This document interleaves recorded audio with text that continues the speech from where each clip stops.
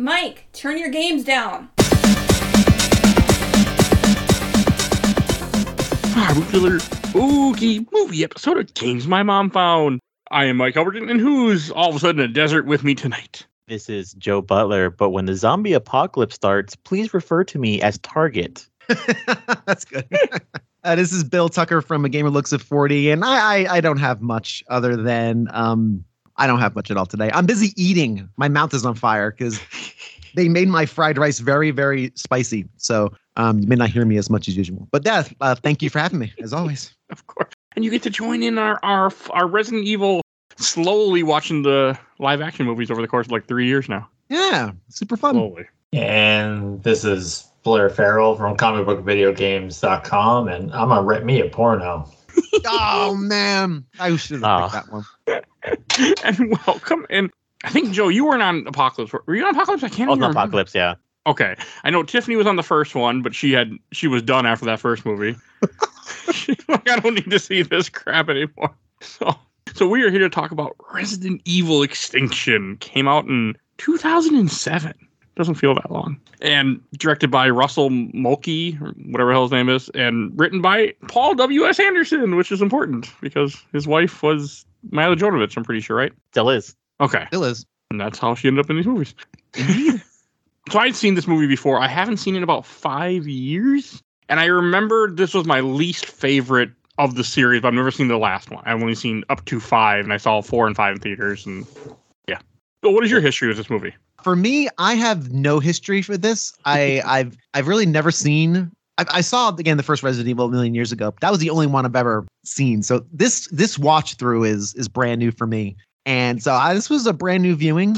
And let me just state it right here. Okay. Sometimes you look at a movie on Rotten Tomatoes and you're like, oh God, this is gonna suck. And I walked into that. I walked up to my computer going, Mike, I love you like a brother, man. This is the only reason why. And I had a blast. I like this movie. Oh my God, I love that. I like this movie. I was almost going to say I don't know why. I know exactly why. I really like this, and I don't know. I really had a good time with this movie. We shall talk about it. But That's fucking great. Loved it. I watch these movies. I try to watch these movies like every other year with my partner because we unironically love these movies and also love Mila Jovovich. As much as I probably say that I love these movies, I do think this is one of the weaker ones because I admit this is when they really aren't hitting the weirdness of the series, and I was pretty much bored like 60% of this movie. But I've also seen this. Like I said, I watch this movie every like other year, so it's not like I know these movies like the back of my fucking hand already. So.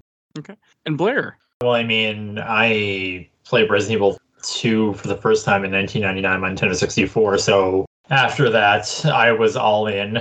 So, like, when the first movie came out, I was there in theaters opening weekend. Same thing with the second one. I wasn't so much excited for this one because, you know, the setup for one was they're going to do Nemesis, and then the ending of Apocalypse kind of teased her being the possible villain. And then they're like, okay, we're just going to do this weird desert thing. And I didn't know how I felt, but over the years, I think this is my favorite, if not second favorite, after the first Resident Evil. I think it kind of should have ended here, and there's lots of story here that kind of makes the rest of the series stupid in hindsight, even dumber than normal. And we'll get to that at the end, and something you want to put a pin on as we go further. But so just something, I don't know, a bit of a look. I just like how this looks, and I can't explain it. That's fine. I mean, a movie could be, if you just enjoy it, you enjoy it. And one of the things that I'd love to talk about towards the end of this podcast is that get used to like that, because it's the same thing with the last movie and the first movie actually is the only movie that actually does it, where we get like a really big buildup at the end and there's no payoff in the next movie. Really? Yeah. I remember very little. I remember the fourth movie has to do with a prison. I remember the fifth movie well, and not the biggest bummer is that like they all segue into one another. Like the ending of this sets up something for 4, and then the first 15 minutes of 5 are a sequence in reverse, then played forward, and then her recounting the series, which takes up 15 minutes of a 90-minute movie. and then 5 sets up something really awesome, and for 6, and then it doesn't do that, and it's weird that they don't, because it would have been super cool. But we'll get there, unfortunately. Also, I think, Blair, you could probably confirm this because I think you and me have both seen all of these and might kind of remember some of them. Is this the movie with like the least amount of Resident Evil characters, or like does one have 0 characters at all? Well, one doesn't have any, unless you count Jason Isaacs as an uncredited Dr. Birkin at the end, but then that character was changed into Dr. Isaacs for 2 and 3. Okay, yeah. So yeah, one is that many characters. I think this is the second to least because all this has is an unrecognizable Claire Redfield and then Wesker. And Carlos. And Carlos. Oh yeah, Carlos is Can't his forget Carlos. fuck. Yeah, You he's can't so forget sexy. PJ. You know, the guy that was made up for this, right? And then But yeah. 5 has Chris, Wesker, Claire, and I guess Jill in the post credits Yes. It's not post, I don't think, in 5. or Post is mid before. credits, or maybe the end. I can't remember. It's We'll mid get there. shit. Because I've seen the movie with Jill in it. I've never seen the 6th one, so I can't say that. All right, but we're not here to talk about that. Not yet. yet. So Extinction takes place. I didn't know this, but as I was reading, well, they probably said in the movie, but I didn't have subtitles, and I was upset because my stupid DVD did not have subtitles on it. Listen, Mike Alberton, I'm sure it was there. You just didn't know how to access it. I'm that's telling you, I don't think they make DVDs ever. It might be illegal to have a DVD without subtitles, my friend. I mean, I only paid like $5 for all 6 of these movies on one set of DVDs on a Black Friday sale. So Okay. it's possible they're like, we got to do Maybe. the cheapest way we can. maybe. Yeah. I clicked the menu, said subtitles, and nothing happened. But I didn't go in the menu. Maybe not compatible with modern DVD players. It was PS4. Well, I don't know. But anyway, But I was upset. But luckily, you don't need much as far as dialogue goes in this movie. No. You don't need it, and I'm going to say things that are negative. But all these negative things I'm going to say mean very little because, as I stated, I really had a very good time with it tonight. Yeah, we'll talk about it. But yeah, it's the open. Now here's the question: was the open of this movie? This movie opens with Alice in the shower again, draped in a shower curtain. Again, shower running without wet hair. Again, was this a She's been there a reshoot while. or was this literally lifted straight from the first movie? That's what I was also thinking. I don't know if it's stock footage or if they just reshot it. Because as you alluded to, Blair, it's only a 90-minute movie. Okay, this movie is it's 90 minutes, and the first 5 felt like the old movie just stapled onto the front of it. I want to say this isn't stock footage because if my weird memory serves right, I don't think that's the same bathroom. Also, Okay. the hallway would be a little different, and then she wouldn't look the same when she goes in the laser room, which is definitely not stock. Yes, that's not stock. Correct. Or the hospital. So no, they probably reshot it. It's very beat for beat accurate. It really is. So, I was gonna say I wouldn't be surprised if this was their fucking house in general, honestly. right? They just they rolled out of bed. Oh, come on, hon. Do you want to shoot the first couple scenes here? What are we doing It's just today? We're going to Costco. What are we doing? No. All right, It's just great. a Let's weird- make that happen. It's a weird opening. It I mean, is. I didn't mind it this time. Like when I was watching the movie, because I actually enjoyed this movie more than I expected to. I actually had fun watching this movie, so I didn't hate it either. I didn't like this open because I thought I clicked on the wrong link. I thought I rented the wrong. I thought I rented the wrong movie. I'm like, wait a minute, I've seen this before.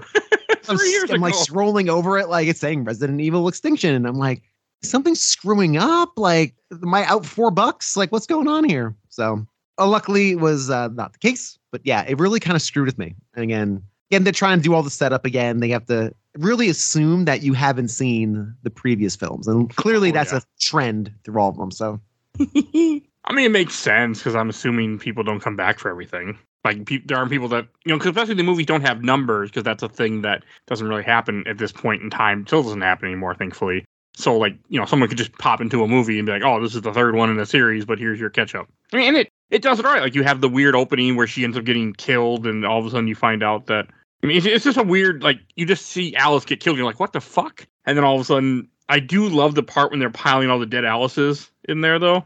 I really do like that part. I remember when I first saw that, I was like, what the fuck is happening? What am I watching? So before I go into my weird tangent, Capcom cannot say that they they don't know what these movies are, or they don't at least somewhat like these movies, Blair knows what I'm talking about. Because if I had a nickel for every time there was a laser hallway in a Resident Evil game, I'd have 2 nickels, which you wouldn't think is a lot. And you know that there's a laser hallway in RE, the original Resident Evil 4, but they redid it for the DLC for the remake of Resident Evil 4 for Assignment Ada, and it's not even like oh, well, this is a cheeky nod. It's the same thing. It's the same That's hallway, funny. and it even has it ends with the grid sequence. Yeah. Wow. I mean, these That's movies great. made a ton of money for Capcom too, I'm sure. So I guess. It's funny because the actor Colin Salmon, who is the guy who gets gridded in the first Resident Evil, was also in Alien vs. Predator, which was directed by Paul Anderson,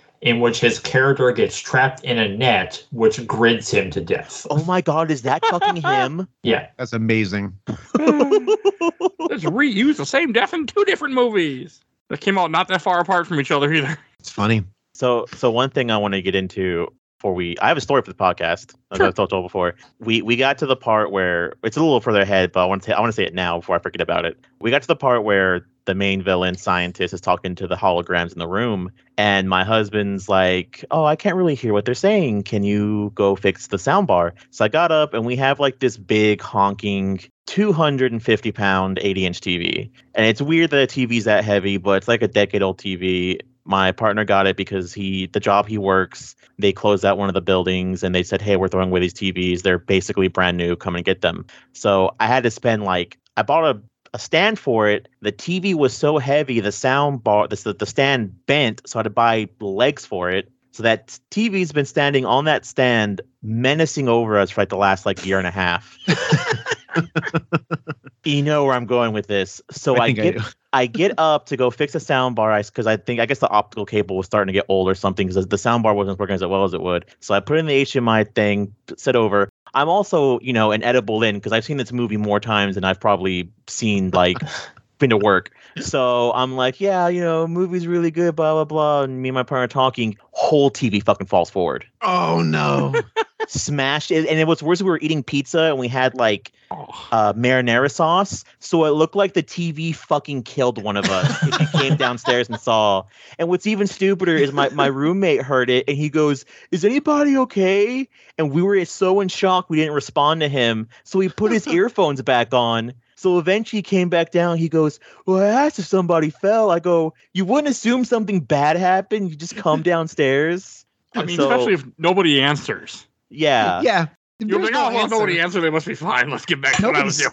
Middle of Call of Duty. Yeah. So funny. So we're looking at this TV. No, what's worse is we pick the TV up. The movie's still going. TV's perfectly fine. Oh, really? So we had. Here's the fucking kicker. We take the legs off and lean it up against the desk. That it's like a little a table more that we were leaning the TV that we had the TV on. We lean against that. We hear a loud pop. Now the TV won't turn back on. Oh no. So the own weight of the TV is what killed it. Leaning up against it. I thought you were going to tell a happy ending where it was not ripped TV. It was not even Resident Evil Extinction could destroy this TV, but clearly this movie destroyed your TV. It finally said that's enough and fell. It's a bummer, man. That stinks. Well, the last Resident Evil movie that we did, it was me, Mike, and Blair. It was Damnation, and it was heavily storming at my house, and the power went out before I came home. But luckily, the power came back on in 30 minutes. So what do you think weighs more, my CRT TV that you saw the pictures of, or your TV? My TV, because like I said, this TV. I'm 5'9". This TV goes to my chest. It's not a big butt TV, but it's they clearly still don't know how to make TVs for this fucking TV. Yeah, Resident Evil is a little cursing for us, huh? Yeah, a little cursed. Just a little cursed. I'll be fine afterwards. Now, if my leg, if I lose a leg, and that's another thing too, nothing else would destroy this. The dog was laying on the couch, and thankfully it hit the ottoman before it hit the fucking dog. Thank God. Yeah, that wouldn't have been okay for a dog. Yeah, I was actually upset because he was kind of limping towards me, and I'm like, "Oh my God, are you okay?" And he went, "Oh, you're acknowledging that I might have been hurt," and then he just kind of waddled towards me, so he's fine. Off topic, but you reminded me. At one point, we thought our dog had a hurt paw, so every time we see her, she would like be limping this one paw. My wife's like, "Oh, are you all right?" And then all of a sudden, one day, she forgot and switched paw. She's like, "I thought it was the other paw," and all of a sudden, the paw went down, and she just turned around and left. She's like, "Jigs up." They figured out I'm lying. Yeah, it was like we were giving her treats and petting her, like, "Oh, are you all right?" And she kept doing the limping paw. Nothing was wrong. She just enjoyed the attention, so she faked it. So basically, she pulled a George Costanza at Play Now on Seinfeld. Basically. She's done it a few other times with stuff too, where she'll act like something's wrong, and then we'll think, and then it turned out it's just nothing. My Chihuahua does that. But also just another future reference for how heavy this TV is, and I know I'm getting old. When we first got the TV to the house, I was putting it up on the first stand that bent, and I blew my back out. So yeah, this TV's fucking heavy. Is the TV broken then now? Yeah, it's broken now. Yeah, like I said, when we leaned up against the shelf to like, so we were just gonna place it down, and then we were gonna buy a new stand for it, but the weight of its own body broke its own screen. So well, at least it was free. At least it was free. So did you finish the movie? I finished this movie. Yeah, we have a 60-inch downstairs, and thankfully we have a spare 60-inch because we took 3 TVs. Yeah, and the spare one's in the hallway, so we're just gonna pick that up, and we already have a stand for it too. So yeah, it's all good. At least that one won't break anybody. 80 inches is huge, by the way.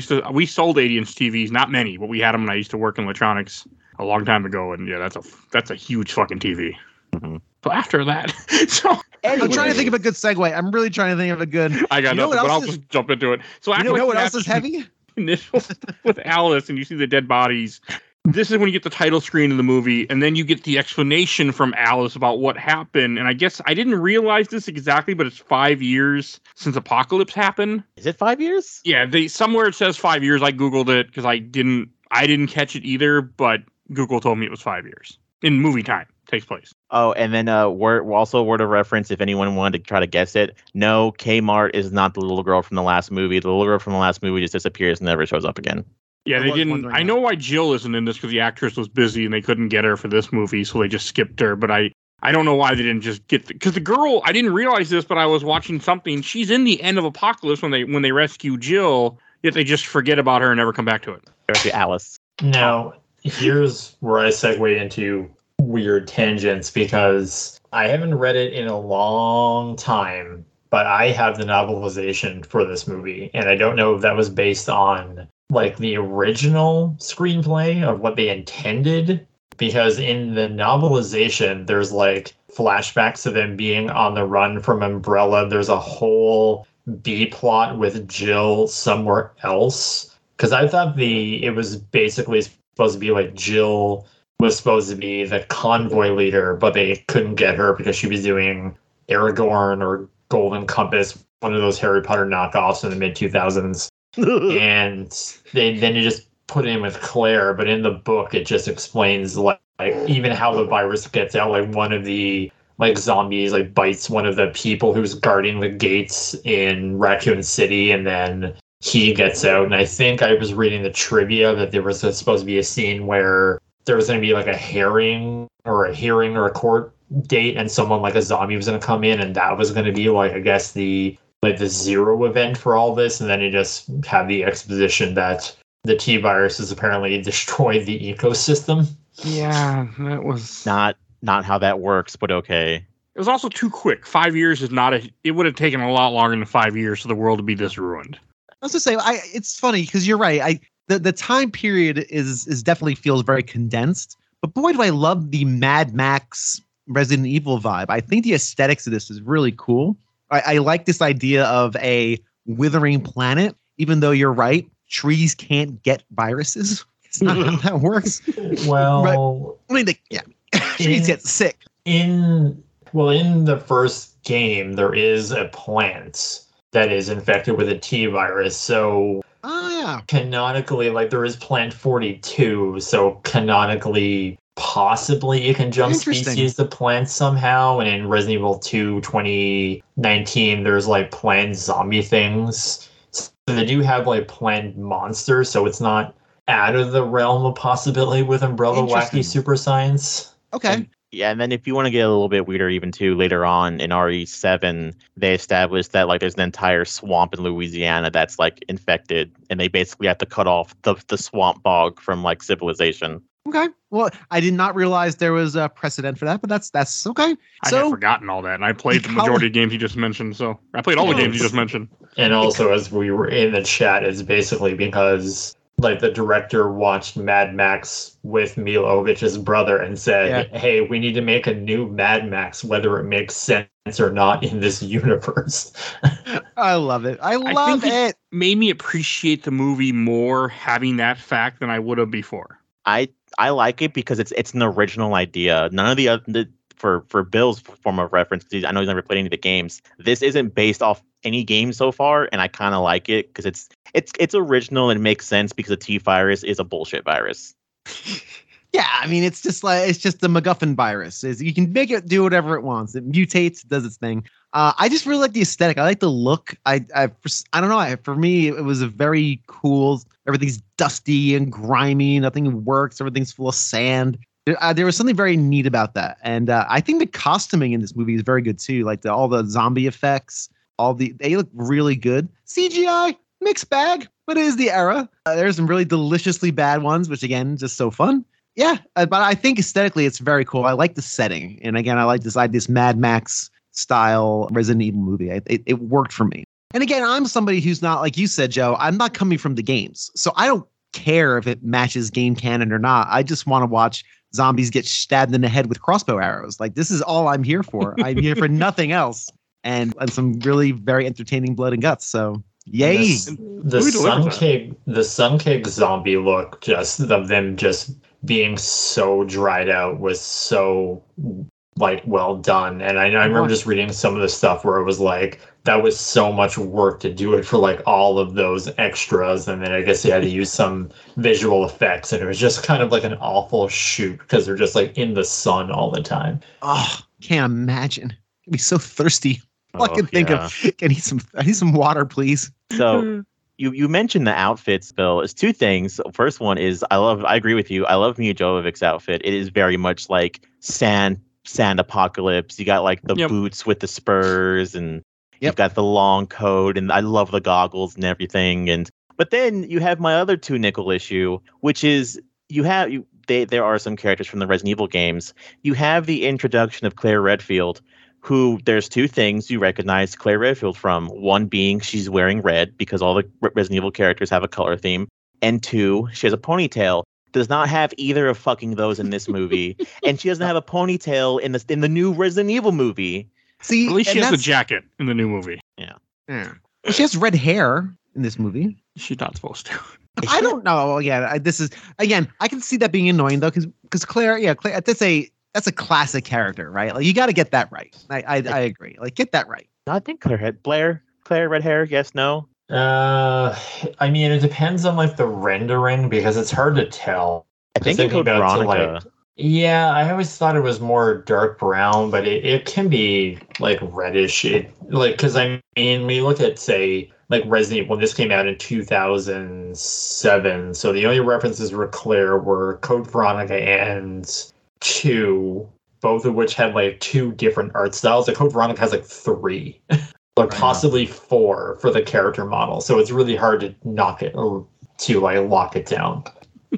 Yeah, maybe it does go redder. I can't. It's been. I mean, I feel like it's red hair and Damnation Degeneration, but that did not come out at this point. So. And I think that's an interesting though for the movie itself, because again, when it comes to video game adaptations, you really have to feed both tables, right? You got to make sure that things are accurate enough for the video game fan. People are there because they like Resident Evil. And then you also have to make things good for the popcorn munchers who just want to go and see a dumb action movie. And that's not a reductive statement, by the way. I am slowly becoming one. I don't care. Resident Evil 3 is fun. But even then it gets to the point like in Resident Evil 5, like the live action Resident Evil 5, they introduce a character from the game called Ada Wong, and they're in basically a video game world. It will make sense when we get there. And in like Resident Evil 4, like the original Resident Evil 4, and I hate that I have to say that, like this character of Ada Wong is in like a red cocktail dress and high heels, and this character in this movie is also wearing it. And it's cool for people who play the game, I guess, to be like, oh, look, she's in cosplay. But also, this is totally impractical for their environment. And even like Jill in 3, Like, it's an iconic outfit, but like you're in a zombie world. I'm not gonna wear sleeves and have a totally exposed neck against a city of things who can bite me. And there has to be there's a happy balance, right? Because you do want to throw those treats out to the longtime fans, but so I think things like getting Claire right is a quick win. That's not something you should get wrong. You put little nuggets in there, that way the true fans get that little endorphin hit of like, ooh, yeah, that's cool. I get that. That was neat. Wouldn't have been hard either. Just give her a fucking jacket. Yeah, give her. Yeah. Hey, wardrobe, jacket, please. Yeah, that's it. I mean, I know they're in the desert, but still, like other people wearing jackets, so it could work. And desert does not necessarily mean hot. It's an extreme temperatures. And I mean, her thing is more of a vest too. It's like a pink vest, and in Code Veronica, it's also like a vest. So that's all they needed to do. But I think they got the character right. Yeah, I assume so. I just love how we're such a bunch of fashionistas on this show. Like, I don't know, the taupe pants is really clashing with the we like 55 belts that are around and the Tomb Raider shorts. Yeah, none of this it's really clashing. Yeah. I mean, it's also 07, so it's less of a caring if the characters are right. I mean, you're just happy you get the name drop kind of thing is how we, I think we're more used to it. Like now we're actually getting comic book characters with classic costumes, not wearing all leather and spandex. So different time, but no, I mean, I agree. I was kind of like, whatever. I guess because I had watched this movie and this is more in my zeitgeist before I had played all the games, so it didn't bother me as much. So I played some of them, but not really until later. Not really until this podcast, actually. Whoever's listening to this podcast, because I know people keep tabs of like Mike doing like shelf stacker box. I need you to bring up a counter every time Blair mentions people not having their necks safe in these zombie or vampire movies, because it actually is really funny. Get to it. Start going back in time and listen to all the episodes Blair's on, but you can't search it. You have to just know what he's on. So good luck. Well, it's funny because I have a friend, an internet mutual. His name is, well, I guess as a Player One podcast was a hacker alias Insane Ian. And he is on the Game Grumps, know him because he apparently has the dollar amount of each of them and how much they won in Wheel of Fortune and all the various Wheel of Fortune games they played. And how many games they finished. But I mean, this came out, and the thing too is like we just started watching the new Castlevania on Netflix, and I was just commenting to my fiance like, the thing that's great about this show is that basically the Castlevania story is nothing, so you can just paint with a wide brush and do whatever you want. And it was the same thing with this, is that you have Claire, and basically the most you get from Claire is that she's very maternal and caring. Like in Resident Evil 2, it's basically her taking care of a small child, and in Code Veronica, it's her kind of comforting someone who's undergone some trauma. And in this, she's the like kind of mother leader of this convoy, so it's very much in line with like how Claire Redfield is. Okay. See, apparently we're just upset that they don't have the right clothes, me and Joe. Yeah, just a little bit. They could have given her a red shirt. And she wears a hat. You can put the ponytail in the hat. I mean, come on, movie. Quick wins. The quick wins.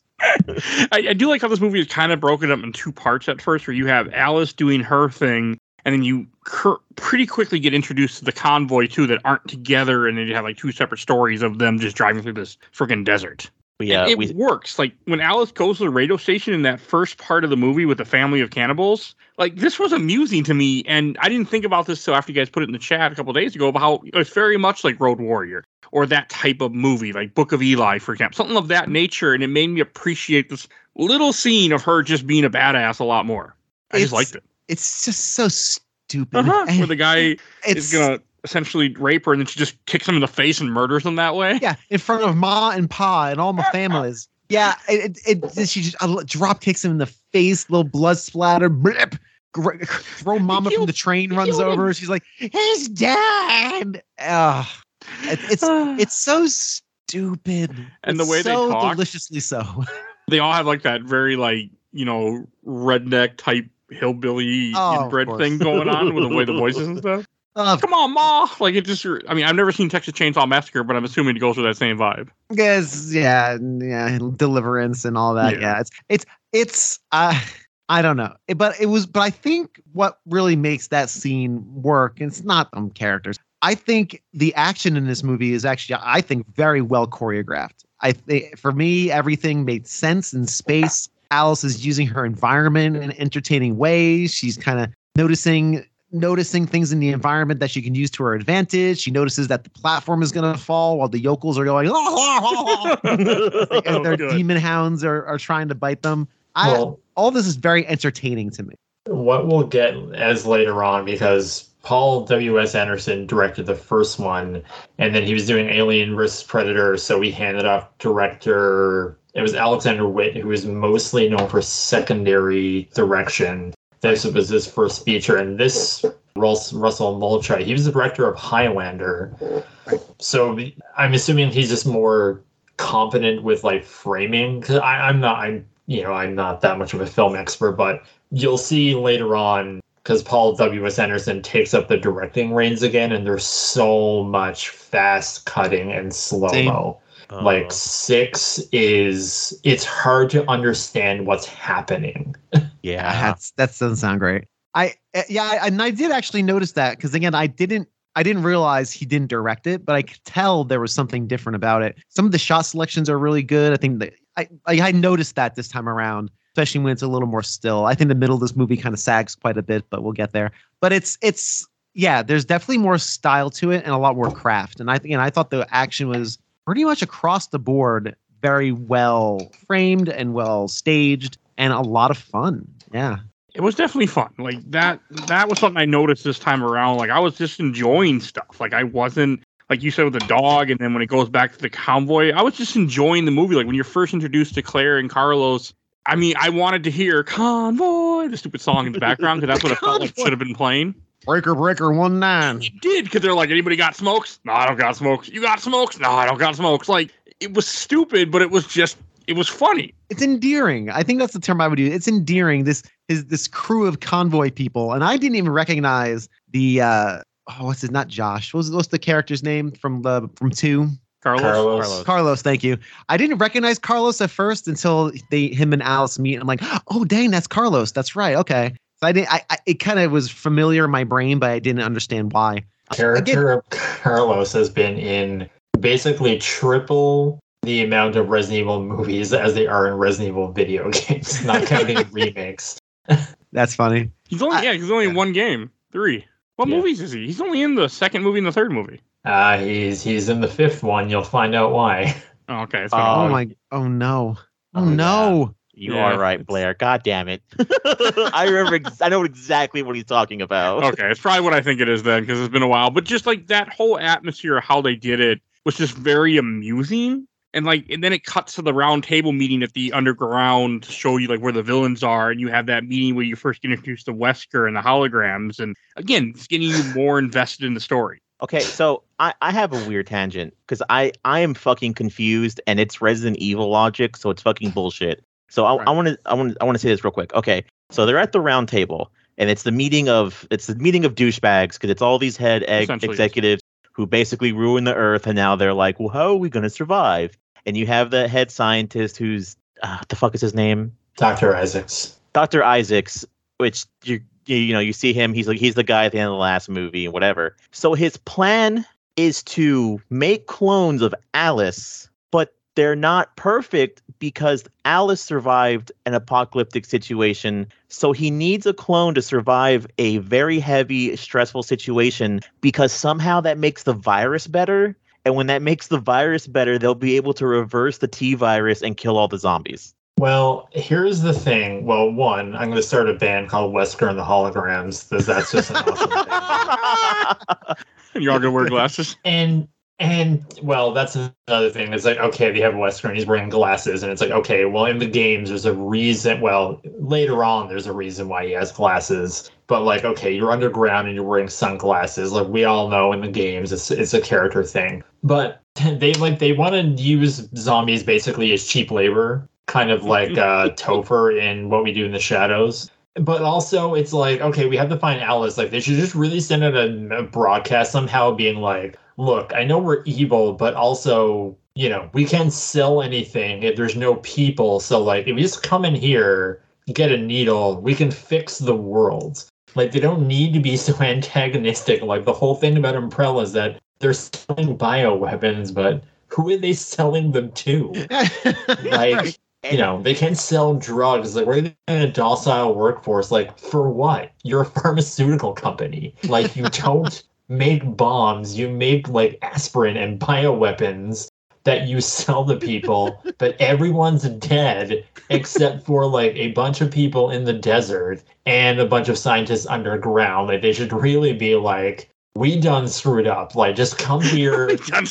We'll, like, take a shot, and then, you know, we'll help fix the world.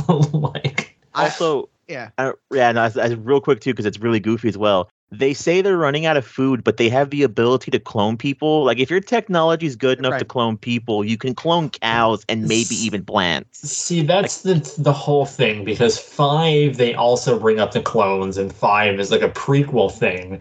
And you're a corporation who has perfected human cloning, but you're still so obsessed with selling, like, monsters that are turned inside out with lance-like tongues instead of perfecting human cloning. They're not smart, okay? They're not smart movies. They're Sauron. It's like, you can cure cancer. No, I just want to make dinosaur people. I love that meme. I know it's a comic book cover, but I love it. Comic book page. It's very. I think I mentioned it. It's very arbiter science. Science for the sake of science. You don't need a reason. It's science. But you're right, Blair. It's so funny. But you don't need to do this anymore.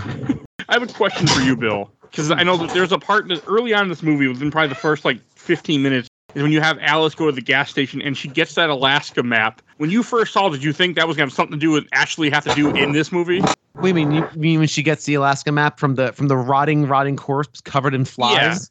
Yeah. Did you think that would actually like, okay, here's the climax of the movie, or here's like, you know, not this is the movie for 2 movies from now? Oh no! I thought it was just what? Well, wait a minute. Pardon? So they're gonna. Yeah, so I saw the map. I'm like, oh, I guess this is where they're gonna go and try to get to. Alaska's an odd choice, though.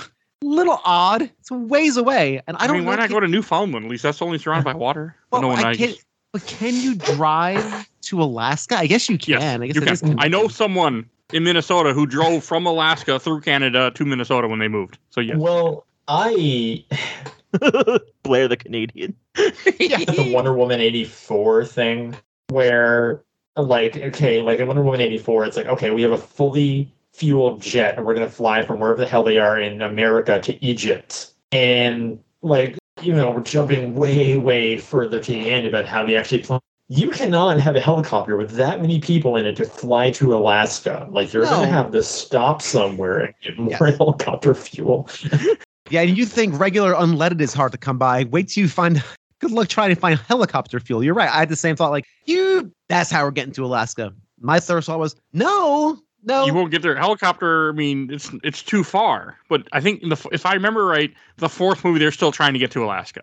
No, so this is a recurring thing? There. Okay. Yeah. Okay, I know what's in Alaska, but I can't remember what movie that happens in. It's 4. It's the next one. Okay. Yeah. So one thing that I want to talk about too, speaking of getting to Alaska and things not making sense, I want to backtrack just a little bit because we saw them having a pit of Alice. Do they have also the ability to make a fucking adamantium like level fence? Because their stupid asses, instead of having a burn pit for these fucking bodies, they leave them out in the open in a world full of fucking flesh-eating monsters, and they think that's a good idea.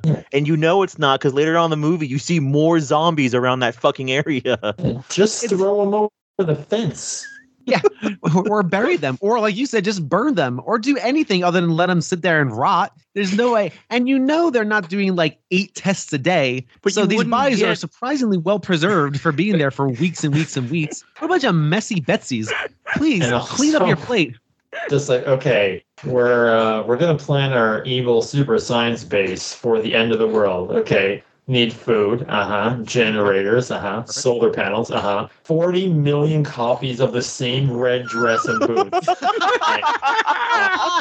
Like, don't ask questions, we just need them. Foreman, where are we going to put the burial trough? Pardon? Yeah, just in a trough. Just the body trough. We just need to pile these things up here. Sure, you don't want like a chute or something? Not just a trough, just a big old pit. That'll do. We can't hold any more food. Like, why, sir? It's like, because we need the closet for the red dresses. I love that so much. Sir, we can get some. I'm sorry for saying this, but we can just get some industrial-sized washing machines. Can we, instead of the giant closet full of dresses, we could do that. Nope, the dress has to be coded to that person. And then we throw it out with her dead body. Yeah, we don't. They just leave it out there. Do you know how hard it is? Do you know how hard it is to get blood stains out of a red dress? Like we just gotta throw the whole. It's boots too. Don't even recycle the boots. Just throw the whole woman out whenever she dies. That's it. Just like a piece of meat. Just like that's it. Disposable. So funny. Pretty good. And by the way, speaking of chain link fences, this really did bother me. There are 1,000 shambling monsters just growling and drooling against this little chain link fence. I think it was made of adamantanium or whatever that this fictional metal is. Because this is like little chain link fence, and they're all pushing against it. And I'm thinking, hey, Vault Tech, could you do a little better on the perimeter? Our plucky adventurers have these like beacons that they're using for their perimeter, and you got that thing 20 years ago from some roofing material company or whatever. That little dinky fence was really bugging me. It's a weird take. Like, why do you have this fence? Like, you think there would have been a wall or something else that's made to protect your lab against the fact that it's underground, but still, I mean, the zombies got in there. You open the elevator up and they'll just come on in and you have infection everywhere. You built a bunker that's 3 miles underground and has crazy laser technology. Certainly, sir, you could have built like a wooden fence. Oh, you haven't seen the extent of Umbrella's crazy bunkers until you get to part 5. It's 4. It's 4, Blair. It's 4. Or is it 5? No, it's right. You're right. No, it's 5. 4 is the prison. Okay, 4 is the prison. Okay. Oh, so one thing I also want to make a comment on. It's a little forward, but I think it's fine. So this is 2007, and when I was watching this movie, I paused it to check. So this movie came out after 4, but before 5. And 5 is when they established that they are kind of sticking with like Plagas and like that kind of what they're using.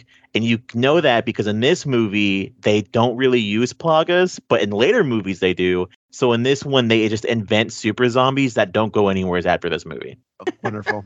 Well, I mean, the super zombies is just essentially a reference to Day of the Dead and Land of the Dead. Well, kind of Crimson Head, too. Because I think the trivia, they're just like, well, when we were making these, my point of reference was like the original series, and then 4 came out, so they had to kind of make a new threat. I also like when they kind of get the file, it's like, oh, in the games, you would just find a random file on a corpse. And like, it's a very cute little Resident Evil thing to like, do you want to take the journal for Alaska? Like, yes or no? Yeah. Okay, I didn't think about that, but that's kind of funny. I mean, during one of the early parts of the convoys, when you have AJ get bit by a zombie, which is just stupid, because this is a guy who survived. He's in Apocalypse. He survives that zombie apocalypse, and you just kill him this simple by having him get attacked by a zombie. And like, he didn't even need to be in this movie at all. You did not need to get Mike Epps back when he doesn't even do anything comedy really related in this movie. It's like he's just there to wrap up. We had him in the second movie, and he was free, so we got him back. But we're just gonna kill him off. No big deal. See, yeah, I agree, but also I think it just kind of brings some weight to like later on too, because like they lose like almost everyone, and it just makes it so desperate as to what they're doing. But not Kmart. Kmart, she survived. Yeah. I think also too, it lends its like ticking time bomb also. Like in the back of your mind, like when is he gonna turn? Oh, okay. Right? Yeah. So I think that's kind of part of it was there's now this element that the audience knows is about to go off, but of course the people don't. Although I asked myself too, did no one check him for bites? Like, did no one be like, hey, you look a little redness there by your camo jacket. We should take a look-see at that. Oh boy. And of course he's not going to say it because then they'll probably shoot him immediately. Like, oh, well, Hank, you're gone. It's kind of a trope for these things too. There's always like the person who's like, oh, I'm bit, but I'm not going to tell anyone, which is why I love the season 2 of the Walking Dead video game. Because Clementine gets bit by a dog, and everyone thinks like, "Oh my God, she's gonna turn." She's like, "No, it was just a dog," and then she basically has to convince everyone that it was like a dog. No, what really irks me in this movie is the main point. And I notice it every time I watch this movie is that CJ's bit, and there's like 3 moments where you're bit, and you're not gonna find a virus. He lets other people die when he could have sacrificed himself. He lets the girl die that he was sleeping with, essentially. He lets 2 people die on that bus. And then he also, he almost gets, I think, Kmart killed when they're in the fucking van later on. Mm-hmm. Yeah. he turns, and I don't remember she kills him or someone else shoots him in the head, but so let's. And these are the stupid things that I think about when I watch these, any post-apocalyptic thing, or people trapped in a thing. And I'm glad we're normalizing it now, because I don't know if anyone has watched the series Yellow Jackets. no.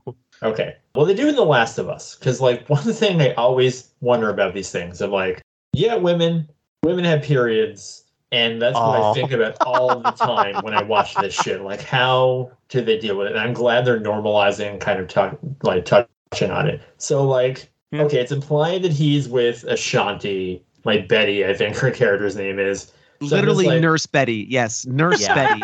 So Nurse Betty. if you're infected with a virus, saying you like make out with someone or possibly have sex, like, are you using a condom? How expired is it? Can these things be passed through bodily fluids? Probably. Yeah, it's a good point. Probably. I mean, if it's covered by a bite, it would probably be the same thing. These are probably things they don't want you to think about, but sometimes when the movie is not positing a lot of stuff, your mind starts to wander in certain places. We're curious people. We just need to know these things. To be fair, I know one thing that they show a lot in these movies, but it's never brought up, and I'm surprised it's not.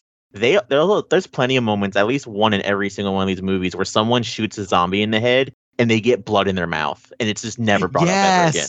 Good point. Yeah, Another good point. The only movie I know that ever does that is 28 Days Later, where he has blood drip on his eye and he gets infected. Mm-hmm. I mean, technically you would be. Because I remember watching the behind-the-scenes feature for 28 Days Later, and they were going to film an ending where I think they're like, okay, there's a cure for, like, the affliction, but you have to, like, basically drain all the blood out of a person and give them a complete transfusion. And then they're that's you're stupid dead because if there's a drop of blood in your system, it's going to ignite it. Like, how do you make sure that every single drop of blood is out?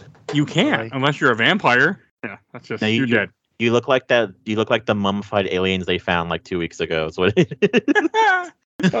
And I got a question for you guys. So I didn't realize we were watching the Star Wars movie. When Alice is when she's sleeping, and she ends up having where she's dreaming, and all of a sudden she lifts the motorcycle up in the rocks, and I was just thinking to myself, Luke, use the Force. Guess what reminded me of you. All I can think of when all the levitation, I forgot to. So I thought she was having a dream, and I'm like, oh, that's right. She has Stranger Things powers. That's right. Yes. That's right. She has 11 powers. Oh, I swear to you, every time she used an 11 power, I was waiting for a little drop of blood to come out of her nose. I know, of course, it wasn't going to happen, but my brain inserted that every time, and it made it very fun. I was waiting for Star Wars music to start playing, especially during that part when she's dreaming. I wanted to hear Star Wars music. Oh, also, because I got the movie playing in the background too. Nurse Betty does check him for bite marks, but she doesn't do it very well because she has a crush on him. So whenever she goes, "Oh, you're fine," and she walks away, he lifts his shirt up to show that he's bitten. Right. Yeah. And by the way, they also, it's implied that they steal off for a little hanky panky, and I guess they do it with their clothes on because there's no way. I guess you just take fully clothed. It's only a rated R movie, so you can't take your pants off. So hey, it's weird. Yeah, and that's another thing. Yeah.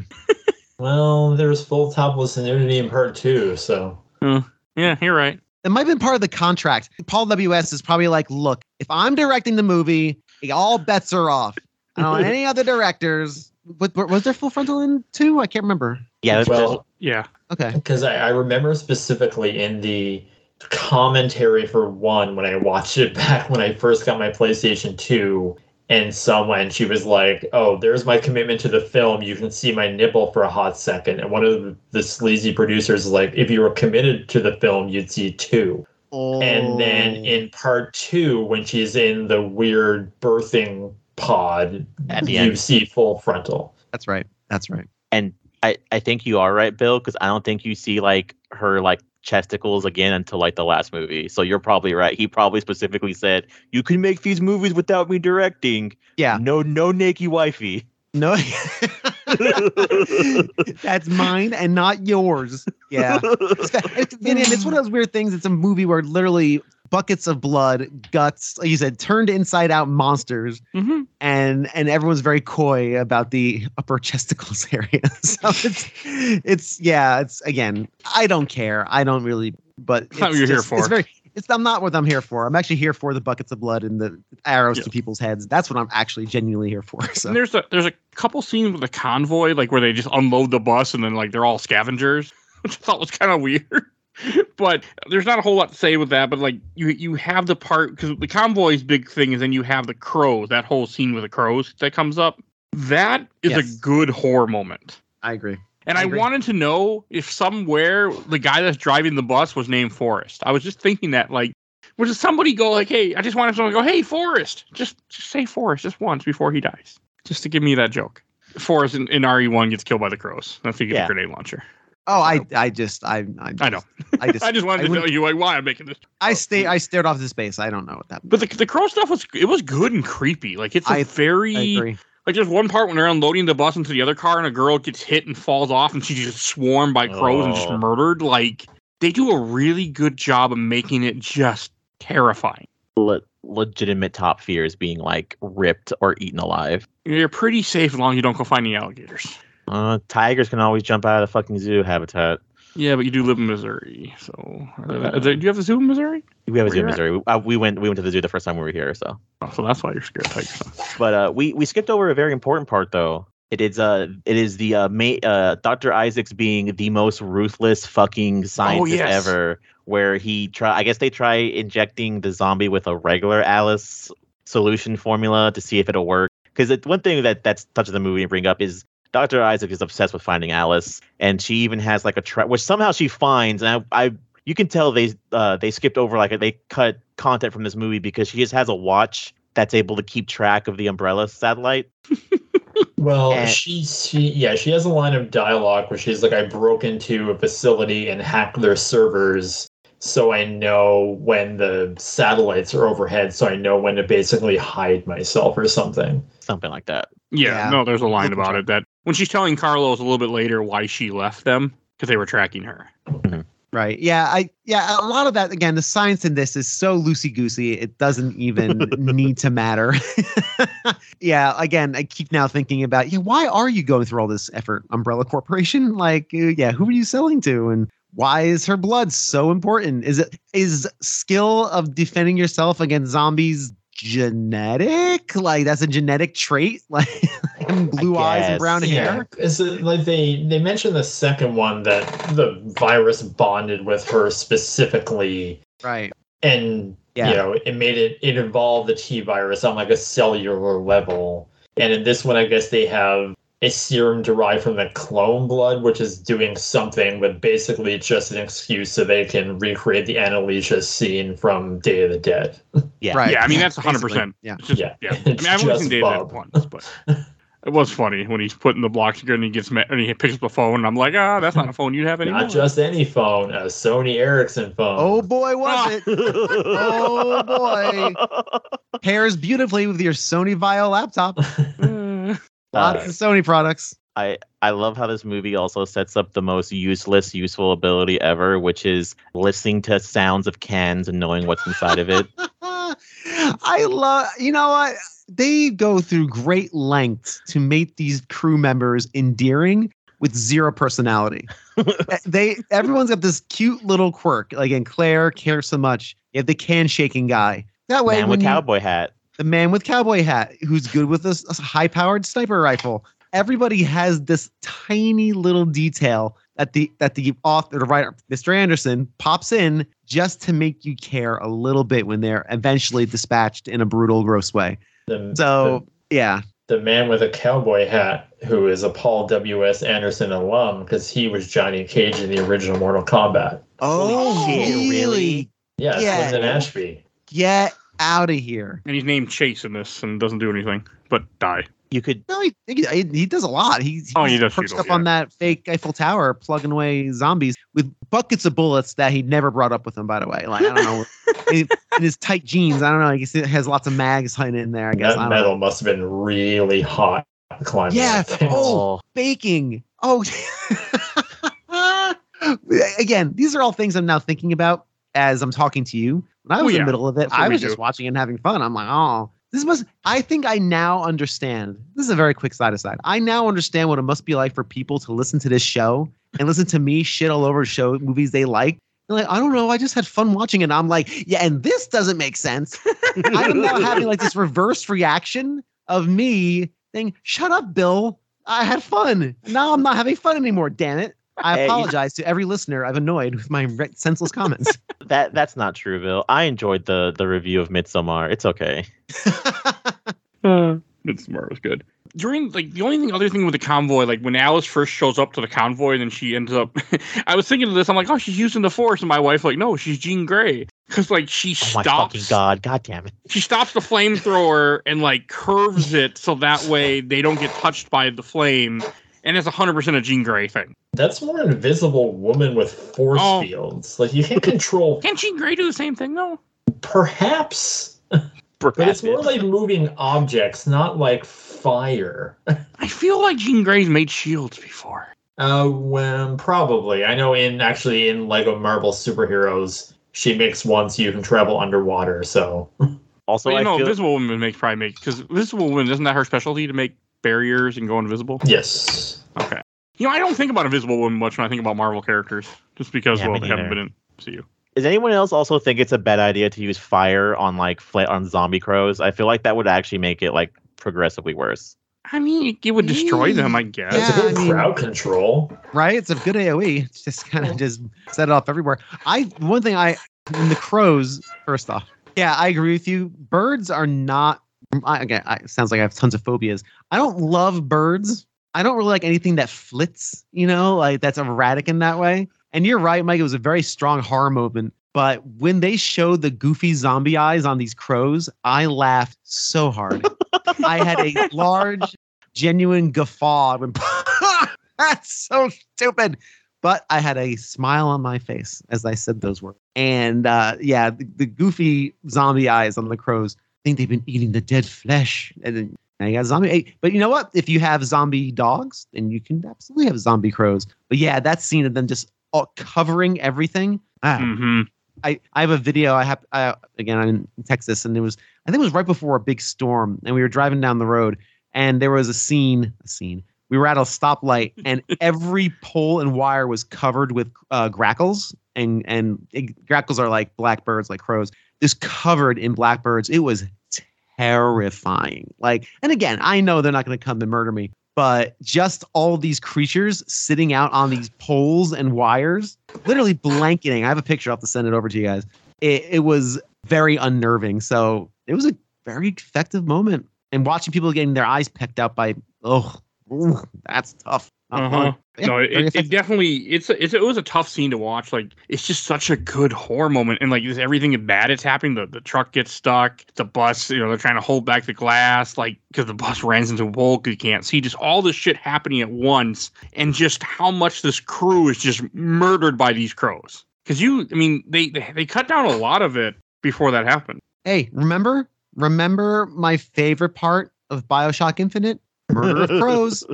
Murder of crows is great. You know what? Birds pecking things, very sinister and good. So, hey. I really thought it was there's bad guys on both sides. That part. You know what, Mike? Yeah. Don't listen to our 3-hour episode about BioShock Infinite. Would you go find out? I don't even know. If you haven't listened, if you don't get the jokes I'm making. If you want to hear me not like things you like, that is the perfect story. All right, we can't go on that tangent. This is when the convoy, then she tells them their whole, they come up with a plan to go to Alaska, even though you're not gonna I was thinking to myself how the fuck are you gonna drive from Nevada to Alaska and think you're gonna be okay? This actually makes a lot of sense to me, though. I really like how they approach it, and this is the point where the movie starts to really sag. Alice is talking to Claire, and then Alice reconnecting with Carlos. And this is all the breaths that are taking. This part really does kind of sag like a hammock. But I will say I like the presentation of Alice found this book. It looks like there may be safety in Alaska. Hey, let's go to Alaska.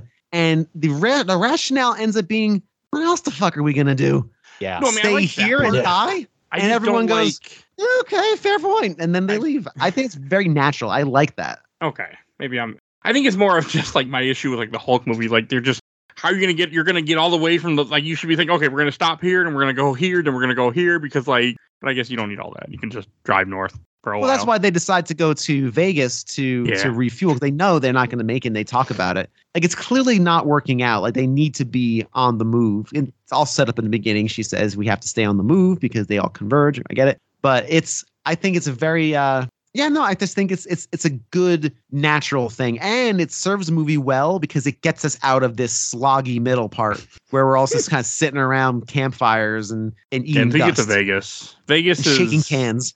The Vegas part is Gets out of okay. It's a fun action scene. I have like 2 jokes I want to make though. Yes, please. About the Vegas joke. So, all right, y'all. So let's say Mr. Alberton invites us on the podcast. You know, it's me and Blair and Bill, and some random guy shows up, and he goes, "Hey, y'all," and we're like, "Hey, who are you?" And he's like, "Oh, I'm John Smith.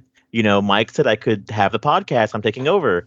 Well, how do we know that's true? Oh, here's my recording of him. Hi, this is Mike Alberton, and I think that John should have the podcast. See you later. Okay. There was like 2 Simpsons setup of John Smith 1882 and hello Smithers, you are quite good at turning me on. It's like the horrors of AI, folks. Like the doctor CEOs where he can takes get the hacked. one voice recording and just like uses it to take control. I love it. He's got That some was funny. amateur that's- Odyssey work. In contrast to, like, you know, you like, okay, what else are we gonna do? Let's go to Alaska. Like, he talks to like Chairman Wesker and he's like, okay, we have this psychic energy burst in the desert, and she's with people that Alice knows. Yeah, it's a high probability that it's her. Nah, we want 100%. It's like, what else are you guys doing? Like, they're probably like playing ping pong in the break room, like waiting for something to happen. It's like, whatever, fuel the chopper. If it's her, great. If it isn't, what else have we lost other than like a bit of helicopter fuel? A little bit of time and some effort. Ma, please, I'm playing a game right now. I can't come. Okay, give me 15 minutes. No, if it's not 100%, I'm not going up there. Come on, forget it. Not happening. Yeah, it's kind of weird. Like, why not just? But I guess he just didn't give a shit. He doesn't give a shit. But here's a question too. I thought Weskler was like, I don't know, cool and capable, not some twerp in bad sunglasses. Isn't Weskler supposed to be like gotten there yet? I We mean, haven't to gotten be there yet. fair, the games. Well, maybe Blair can speak to it I'm better. saying in the games, right? Isn't Weskler like some sort of badass? When he gets powers, right, Blair? Yeah, Kovarak. Well, that's because he dies in the first one, and then I believe it was like Shinji Mikami or someone was like, we never intended to bring him back. He was just dead, and then someone came up with this idea of let's like bring him back, and now he has like weird resurrection powers. So he has like super speed and strength and stuff like that. They didn't add his like, because in Zero it explains that he's actually a higher up, kind of, and that's not added until I think after Code Veronica as well, right? Well, they kind of established in the first one that he's basically with Umbrella. They don't say like his rank, but it shows him in the slides, even in '96, where he's like part of the scientist team, or you see like a guy with glasses, and it's like, oh, that's Wesker. No. But yes, to answer Bill's, he becomes a badass later. Resident Evil 5 is the big one that makes him a badass, which hadn't come out yet at this time. Okay, because I'm thinking Wesker. I'm like, yeah, Resident Evil 5. The next movie will be heavily inspired by Resident Evil 5 when it comes to Wesker. I can say that. So you'll see, hopefully not a year. Okay. Maybe I'll finally wrap up this damn series. But 4 and 5, I think there's a lot more Wesker. At least 4. It's been so long. He's in 4 a bunch, and in 5, he's kind of just like, he's literally the objective giver. Because 5 is literally a video game. Okay. I remember bits and pieces of 5. I'm watching part of it right now on YouTube, just like clips, and I can't remember a whole lot. But yeah. Oh, and then they get to Vegas, and instead of being like, oh hey, there's a big container, should we open it? You could be like, no, fuck it, just like get a bucket and we'll just transfer the gasoline that way. We're not gonna fucking open this container. Well, they don't open it. It just gets open when they get too close to it. Okay, I guess. Yes, So I mean, they don't know if it's an umbrella container. It could have just been something that was there beforehand. Yeah. The only part that I didn't get to me was like, are there no other gas stations that aren't near a tunnel of evilness? Like, you couldn't go somewhere, hey, well, it's Vegas. I've been in Vegas. I can guarantee you there's more than one gas station. But like they said, it was like Vegas, I'm assuming they have infrastructure now that basically it's like, okay, all this sand is coming, so we have to get it all out. But because no one was maintaining it, like the sand had just kind of engulfed the state. So that's why everything was like half buried. So it's like, okay, we have to get to like the underground of the like casino or wherever. Yeah, I just figured I mean, like, I don't know what I want to say. So, I mean, it was okay. It was fine. I mean, it was a fine scene. I mean, I knew like the zombie stuff when they come out of that place and just start running and killing everybody. I mean, that was fine. I was a little confused because when they open up that door, maybe I was just in between chomps of chips, I guess, maybe. I don't know. I thought it was like a storage container. So I'm like, okay, I guess they're opening a storage container to get. I didn't see it as like an entryway to the casino. I just saw it as like this weird storage container. That's probably what it was. They weren't trying to open it. They were trying to go past it into the tunnel. And when they get too close to the storage container, she hears something's in it. And that's when it was just like a trap, I guess. Because there's an earlier, very like small, like 2-second scene of the helicopters flying and they're carrying that big thing. That's what. Okay, so but it's forgettable. It's like there for just a brief second of helicopters. It is like a storage container thing because a lot of freaking zombies come out of that one. Like and they're all 500 zombies come out. Like it's outfit. A clown. Like it's a clown car. It was like a clown car of zombies, and I kept thinking, how are these zombies getting out? So it was just something dumb. Okay. Yeah, I mean, I just thought it was funny how they're all wearing the same outfit. Like, what did you do? Kill these guys and then go, okay, before you die, put on this outfit. But why, boss? Don't worry about it. It's not outfit. They put them in birthing tubes right next to all the all the Alices. And even now, and I hate because I love this movie, and I guess now I'm picking it apart. That's why? I guess they needed to fight her, but it's like, why even bring? I guess you're testing. It's like they're testing this monster, like this new version of the zombie. But for what means? And again, they just could have showed up and been like, okay, let's all cards on the table, no guns. Let's just have a conversation. Here's how we end this. Just give us a few pints of blood and we'll fix the earth. Yeah, this is gonna. Like, we're gonna bring our container, our immersed container of super zombies that are gonna destroy all your friends. That are gonna make us even more susceptible to this. Even like, well, I guess they had to set up their like wireless network to like hack her, and they needed time to do that. But like, they could have just like stealthily landed somewhere and just worked on the computer. It's very. All of this could have been solved with a little common sense and a conversation. Yeah, could you please just hey, I think we're all on the same page here, right? Guys, are we all on the same page? Yeah, like, we've seen the error of our ways. New management has stepped in. Goofy Wexler with his dumb sunglasses. He's not around anymore. Let's just, Not even around. I come in peace. It is a very different country. Yeah, it's a very good point. He's in Japan. But then we wouldn't get a great scene of people monsters getting mowed down by bullets and lots of very good, fun action. I think it's a very well done action scene. It is. There's one part where Alice spins in a circle for no reason at all, just to do it. Like, I'm like, this works. I'm here for that stupidity. I am super here for that. For some reason, again, maybe it's because we live in an apocalyptic hellscape of our own, right? Maybe we live in a society that's just literally crumbling around us. Tee-hee-hee. I am more and more with every passing year allowing myself to just enjoy shit. Because, holy God, it's getting harder and harder every day. The things I put in my notes is one of the guys that dies during the scene, his name was Mikey. Oh, yeah. My notes, like, Mikey dies. One of the drivers that doesn't matter of the convoy. The one Claire kind of has a thing with. He's the guy piloting or driving the news truck. She does a lot of neck slashing and chest stabbing in these zombies. It's like, you know how to kill these things, right? Well, next slashing kill a zombie?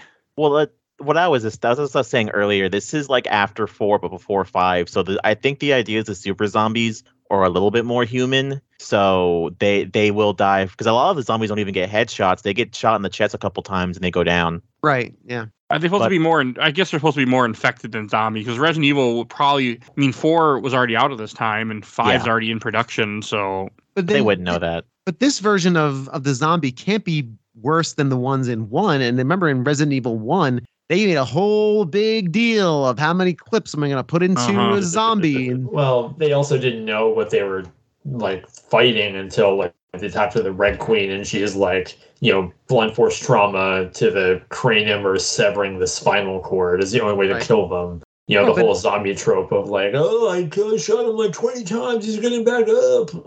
Right. But I think also in this one though, because I think to someone's point, she's just slashing their chests. Like she's just giving them like rough lacerations with her machetes. Yeah, Like, that shouldn't stop them. And then right. they even shut her down for part of the fight when the satellite thing finds her. They just turn her off. Like Which she's was a robot. so weird. That one, another thing. See, I did like this movie until I started talking about it. Damn it. I know what you feel like, audience. Audience, I now apologize for 5 years worth of blathering. I was thinking like, okay, this is like to be the turn. Like, oh, they're gonna turn her off. Yeah, great. Okay, that's neat with their oldie time satellite.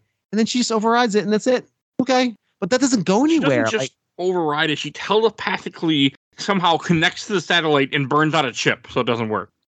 Wesker looking at fucking Dr. Isaac, just like, do you have any idea how much it takes to fucking launch a satellite into space during the apocalypse? I mean, it's probably been up there since before then, I'm guessing. Yeah, but the point Can't is launch like, it now. yeah, they wouldn't be able to launch a new one. Like they just have a dead piece of fucking satellite in the fucking in space now. They can't do shit with because he wanted to try to fucking figure something out. How's this for not thematic, Jesus. How's this for some weird parallel? My wife and I were in the midst of watching Voyager. We're slowly but surely going through My it. condolences. I kind of love it.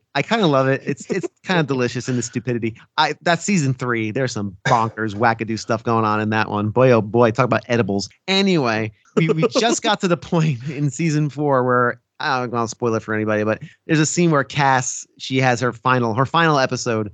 She has a moment where she like fixes things with her brain. And she's like evolving to her next level of consciousness or whatever it is. And I had that thought. I was like, this is exactly. I have now seen 2 pieces of media within the last 24 hours where somebody breaks or fixes something with their brain. It was a very odd parallel for me. So, hey, there you go. There's 2 connecting points for Voyager and Resident Evil Extinction. Oh yeah, I forgot that they got rid of her to replace her with essentially Jerry Ryan. Like we don't want this girl anymore. Here we got Jerry Ryan now. They're like, we don't need you anymore. Whoop! Here's Jerry Ryan, and now it's just Star Trek 7 of 9. Now all it is now. One thing too, I told Mike I need to actually like commit to it. I want to start like editing videos. One thing that I was thinking of while watching this, I want to re-get the scene where like Alice is like fighting zombies. And then you have the scenes where like the other people are fighting zombies. But when the people are fighting zombies, it's really somber, like sad music. But whenever it goes back to Alice, it plays Bayonetta's Fly Me to the Moon. Just because that's exactly what it is. It's just her whooping so many people's asses. And then you have like 3 people having a rough time with like 1 zombie. Mm-hmm. Yeah, they don't do very good. I mean, because this is when you have Kmart, who I forget when she tells like her name's Kmart because they found her at a Kmart. And I was thinking, so that means Blair, should I still start calling you Twitter now? Because I found you on Twitter. Please don't. I do think it's creative. It's also funny that they went with Kmart because like of all the companies you could have thought of, like you picked the one that doesn't exist anymore. Walmart was too much money. That's right. That's right. Was Kmart still around in 2007? Yeah, no, it was. No, it was. I went to one in 2014 for sure. I remember it with my girlfriend at the time to go do layaway. So it was existed. I haven't seen a Kmart since 2001, and this movie came out in 2007. But I also live in Texas. I live in Newfoundland. We haven't had Kmart here since like the Spawn movie came out. Kmart didn't actually die until 2021. Yeah. So I guess it was still around a little bit. But yeah, no, I don't think much about like there's not many Kmarts. So I don't know, I thought that was kind of funny. And then like during the fight, I do like when Alice like near the end of the fight, she realizes where they are. Like when they get the satellite reimage and they see the camera, they're like, "Where's she going?" I wanted them to like. I think they see the tent and like, "Oh shit, she's coming here." I like that. Like you just load up the camera, like, "Oh no," and she just murders everybody. Like I thought she was gonna get captured or something. Because I couldn't remember a whole lot of this movie. Well, if you go back to our previous episode and listen to my commentary, you'll hear that I say that Umbrella spent all their money on biogenetics and not dog shit on fucking protective armor because in the last movie they get pulled apart like they're wearing fucking goddamn marshmallow suits. Right? Yeah, they don't have good armor here. And what is the name of the black guy again? It's not It was it CJ or LJ? Yeah, I think it's LJ, isn't it? Put Maybe LJ in my LJ, notes, but I don't know. Okay. Yeah. Like he's the one that bites Carlos. I couldn't remember. Like I knew Carlos died in this movie, but I couldn't remember how. And that's Carlos gets bit. And I guess their whole thing. Oh, their whole thing is after they find out about the doctor and they see the helicopter. Then their whole plan, like we were talking about earlier, is let's get in this helicopter to fly to Alaska from Vegas in one hopefully fueled up helicopter with way too many people on. Okay. Oh, and then Dr. Isaacs gets bit and uses like 5 antiviruses on himself and it doesn't work. I know. All that work. Like, I also thought it was funny, like, they just let him get to it. Like, you know how much those cost, sir? I know. Nothing, because money has no meaning. They're right, exactly. We are gonna Well, fall in thinking, society. like, that none of this matters anymore. Like, when you have that scene when the umbrella guy goes to him and he's like, how many antiviruses did you use? And you just see a big empty thing where all the vaccines were. I thought that was funny. And he's like, it doesn't work. I gotta keep injecting. Like, the vaccine is just the virus itself, but a weaker version of it in most cases. But yeah. So inject yourself with more of it won't protect you. Also, imagine like working at a company and being told you're being fired and then just getting shot in the fucking chest. Yeah. I did like that. And then I guess that's what morphs him, or why he mutates. I didn't realize he was a tyrant. All the times I've seen this movie 2 or 3 times. It wasn't until this viewing that I realized, oh, he's a tyrant. Weirdly enough, same. Heavily, yeah. I mean, it's what they can do with their low budget prosthetics. Yeah. So what was the name of the monster? It's essentially just a tyrant. Yeah, it's essentially the Resident Evil big bad is like, it's called a tyrant. It's like a monster with like claws, a big clawed hand, and it's kind of heart beating on the outside of its chest. But as the games progress and the tyrants have like different, like the Outbreak one doesn't have the heart weakness, I don't think. God, it's been a while since I played Outbreak. Just to kind of go, but just to go to quickly to this moment here. We didn't really mention the tension and how good the director is at creating tension.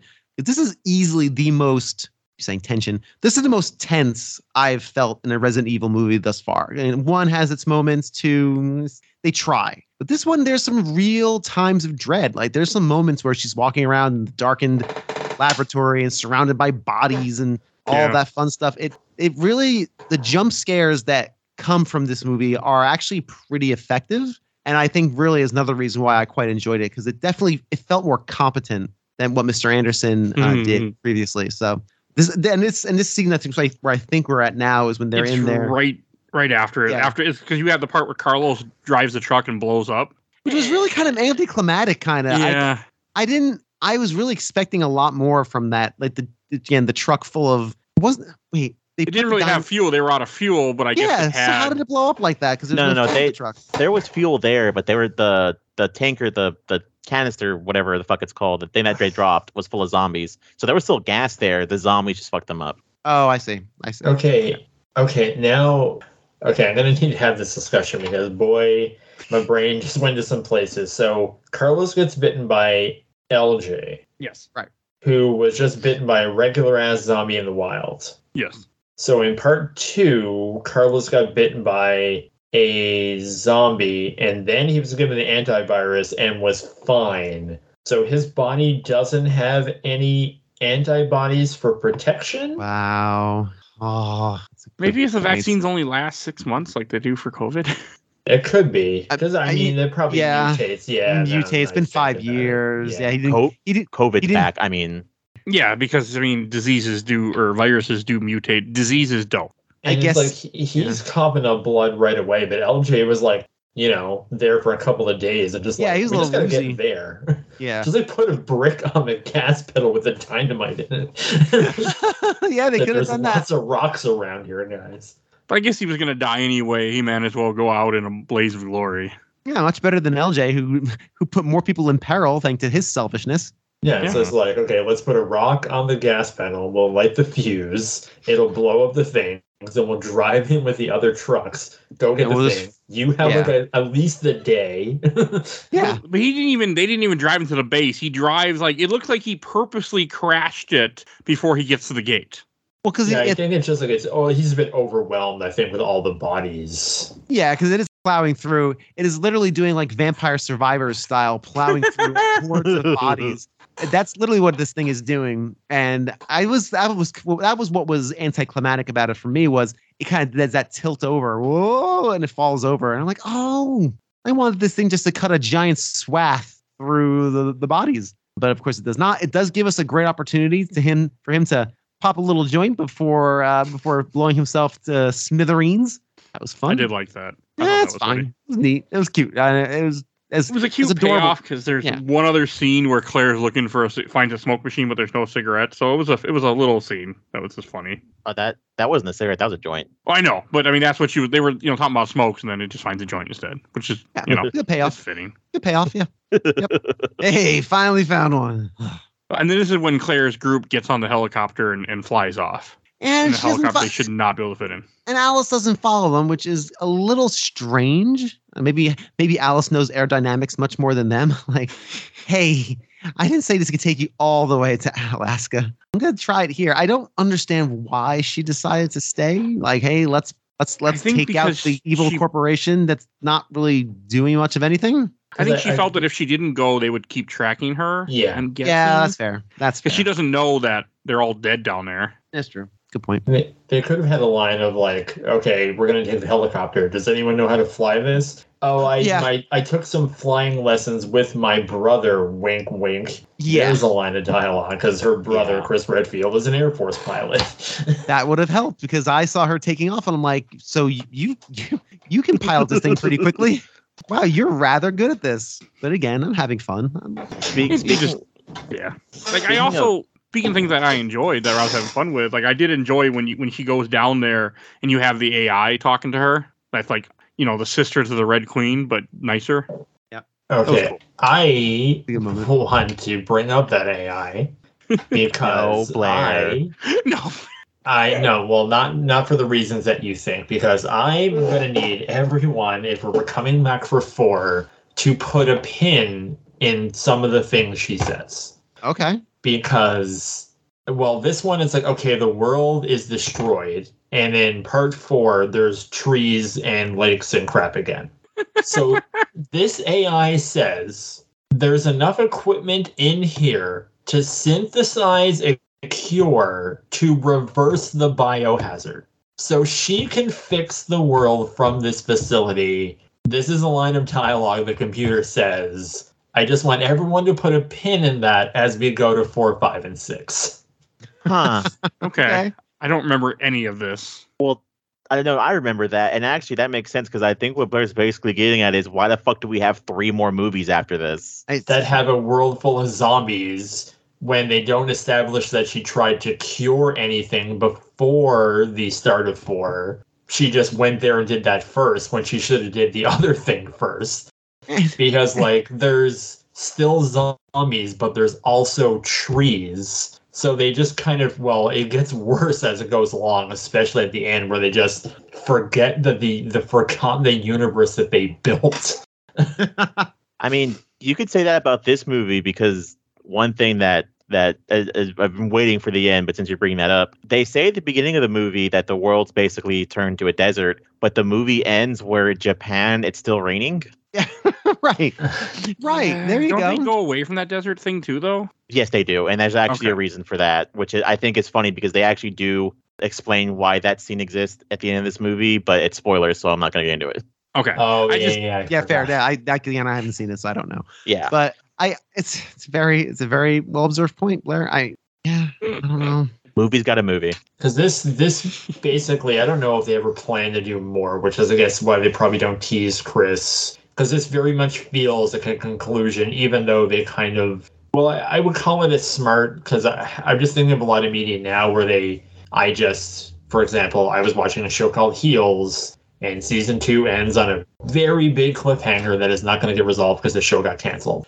And it's happening a lot more in media, I find, where people set up things either presuming they're going to get a pickup or that they're going to get some way to pay it off, and then this is left unresolved. So people have to think, make a conclusion that works, but also can kind of do something for more, which is what this movie does. Because it very much feels like an ending for the series. And I don't know if they ever expected to do more, but then I guess, because the next one wasn't until another 3 years later. Yep, next one is 3 years, and the other 2 are 2 years apart. Well, yeah, 5 is 2 years, and Resident Evil 6 was 2017, I think. It was a long-ass time. 2016. Oh, no, you're right. Yeah, 5 is 2012, and then 6 is 2016, so that was 4 years later. Yeah, damn. Because, there's reasons, because people died making them. Oh, yeah. I forgot about that. Yeah, so I guess where are we now? We're at where she goes down into the lab looking for the doctor because the doctor's locked downstairs. Right, and doctor's locked. She fights the tyrant. I mean, some cool scenes, and where and also where she finds the clone of herself too. Yeah, she finds the clone, bursts the bubble. Dang, I was hoping that was a better pop sound. Oh well, sorry, I've ruined it. Mix that in there. Mix a pop sound in there. Do a little work there, Appleton. So that she pops the bubble. No chesticles. Clone pops out, still covering herself demurely. That's fine. Again, I'm not here for this. That's not a thing. And all of a sudden, she takes on the bad. I'm gonna quote the great Michael K. Hughes. It's fine. And I'm very glad he's doing a podcast again. That way I can just hear him go, it's fine again on a podcast. It makes me very happy when he does that. So yeah, it's okay. It's okay. I do like the conclusion. It kind of bookends well when they go back into the cube room. And evidently, when you have a clone also remembers all the things that you did. See, memories are genetic too. See? Memories are genetic. Everything's genetic. So your clone can know exactly how to turn off the computer, even though it was just reanimated 2 seconds before. It still knows how to do all that stuff. Again, which is stupid, but it's fine. I think it's funny that they have the Alice clone program to like wake up and have a panic attack and then immediately go unconscious. I know. Right. Well, I mean, I think it's more of just like you're being born and your brain can't process everything that just happened. And I don't think she was supposed to be born yet. That's how I took it too. Yeah, that's how I kind of go. She was prematurely popped the bubble, but then she's perfectly fine enough to just again deprogram the laser grid and save herself, literally herself. Yeah, it was fine. Again, I think the costuming is really cool. I think that the monster looks good. I think the CGI of the tentacles coming out is very funny and bad. That's probably the worst CGI in the movie. Yeah, I laugh at his claw hands because you can tell that they're like rubber and not very rigid. Just rubber bouncing around. Yeah. Because they're supposed to be like claws, but I'm just like, oh, no. These things are like shaking around. They're all wibble wobbling around. Yeah, it was not. I know exactly the scene you're talking about. It's like a silhouette. He's turning a corner, and those things are just shaking like a California quake. Just blah, blah, blah, blah. They smartly keep it in shadow. Yes, they really do.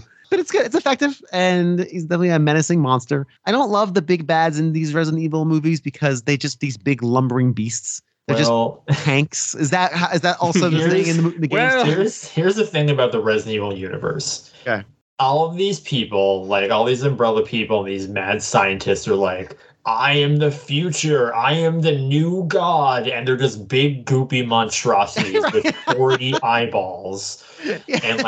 And that's what I love. It's like, you thought you were the future. I am the future. I'm like, you're just a stupid monster. The future of like, she has opposable fingers and like is a human being. And you're just like this big. Like, can you imagine, like, this guy shows up at the hologram meeting in, like, a suit, and it's like, Dr. Isaac's like, your weird tentacle hand is, like, not in frame. Can you, like, stand still?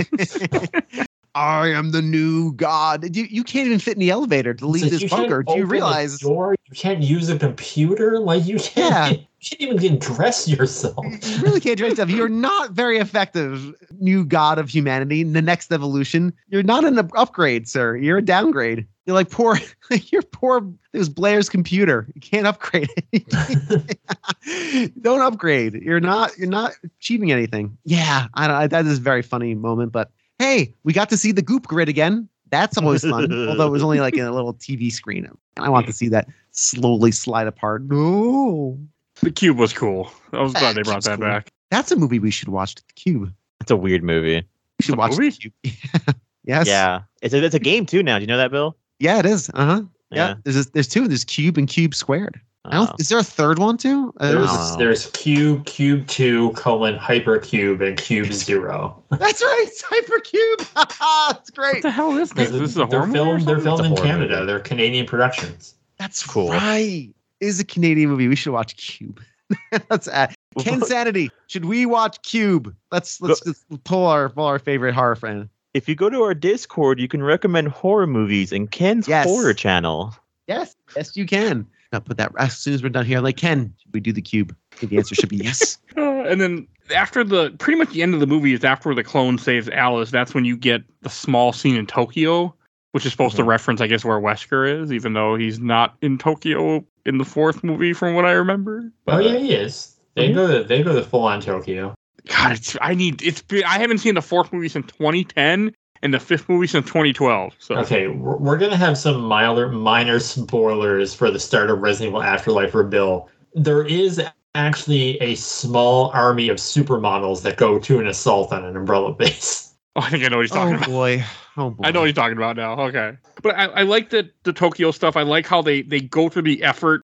They do it multiple times throughout the movie to show you how far underground these labs are, and just like they do like that hologram thing. They like show the towers. I always like that diagram. For some reason, I'm like, that's cool. That's cool.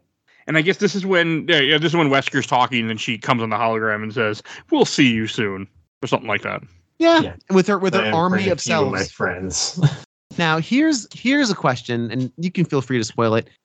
This movie ends, and I'm like, oh, that's neat. And then I think this is going to get really stupid if the next movie is just an army of Alice's. Like, this is not going to be good. Does this ever pay off? They open with like. Do we have an army of Alice's? Yeah, it's not as many as there are in the facility, which should be in the facility fixing the world. Yes. Right. First, I'm going to go attack a businessman. And say, no. You fix the universe, and then you attack the businessman with your army of clones. Yeah, it's like, no. Like, first I have to get my revenge on Scientist Man. It's like, no. There's like, it's like, they do like 5, 6, 7, but then they basically, again, minor spoiler, they all get blown up. Oh, yeah, right. Clearly. Also, I really hope you're excited for the next 3D movie. I already said it. Hope you're excited for the next 3 movies, Bill, because the next 3 movies are when they invented 3D. So people get 3D to death in the next 3 movies. No. You mean is it all 3? I know it's 5 for sure. It was 3D. Oh, 4. Like the Executioner Magini throws his camera at, or throws his axe at the camera. Oh no, I can't stand those early all the 3D movies when they were just shoehorning in a technology that nobody wanted. Nobody wanted it. The final chapter's not too bad. What is it? The 5th one, it's funny because I'm on YouTube and it has all of them on the side. Retribution, which is the second to last one, is kind of like bad, but Afterlife is completely like fucking there's a scene where like Wesker throws his sunglasses at the camera. Oh, for God's sake! because evidently the filmmakers want us all the audience to grab them. We're gonna grab it. One of my favorite things in the world is, I don't know if anyone else watches Red Letter Media. Yeah, I knew you were going there. The Rich Evans laugh. Yeah. And they, for back in when 5 came out, they did a review of the entire Resident Evil series. So they watched all 4 back to back. And by part 4, they basically were loopy. And there's a part in 4 where they just like uproariously laugh. And they have a clip of that. And I constantly go back and watch it because it's so funny. The Rich Evans. Love that. I can't imagine watching all these back to back. Yeah. Oh, I've done it. You know what? Yeah, I probably could. Man, I don't drink anymore. This would be so fun with some sort of substance abuse. Substance abuse. That's fair.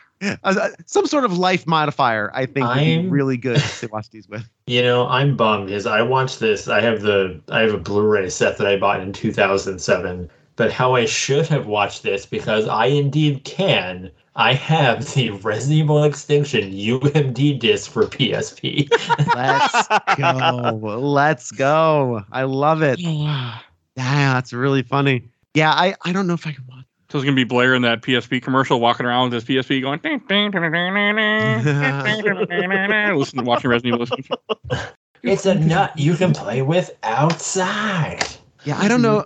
I've never done like an edibles or anything like that. So I don't know how that would be augmented, but boy, I'd like to try. Yeah, it's an interesting experience. I haven't done it lately, but I like it. And it's legal here, so I can. No, they're definitely nice. it's also legal here, and I can tell you what, you taking an edible for this movie did not fucking help. Well, it doesn't help when your TV decided to try to crush you too. Yeah, so. yeah, I'm not gonna lie. That movie fall for the movie when the TV fell, it pretty much just ruined the whole movie. After that, Yeah. I'm sure your high was gone after that too. So the fun part. It is so legal in Canada that like my fiance's mom works at a grocery store at the local mall where she was born and grew up.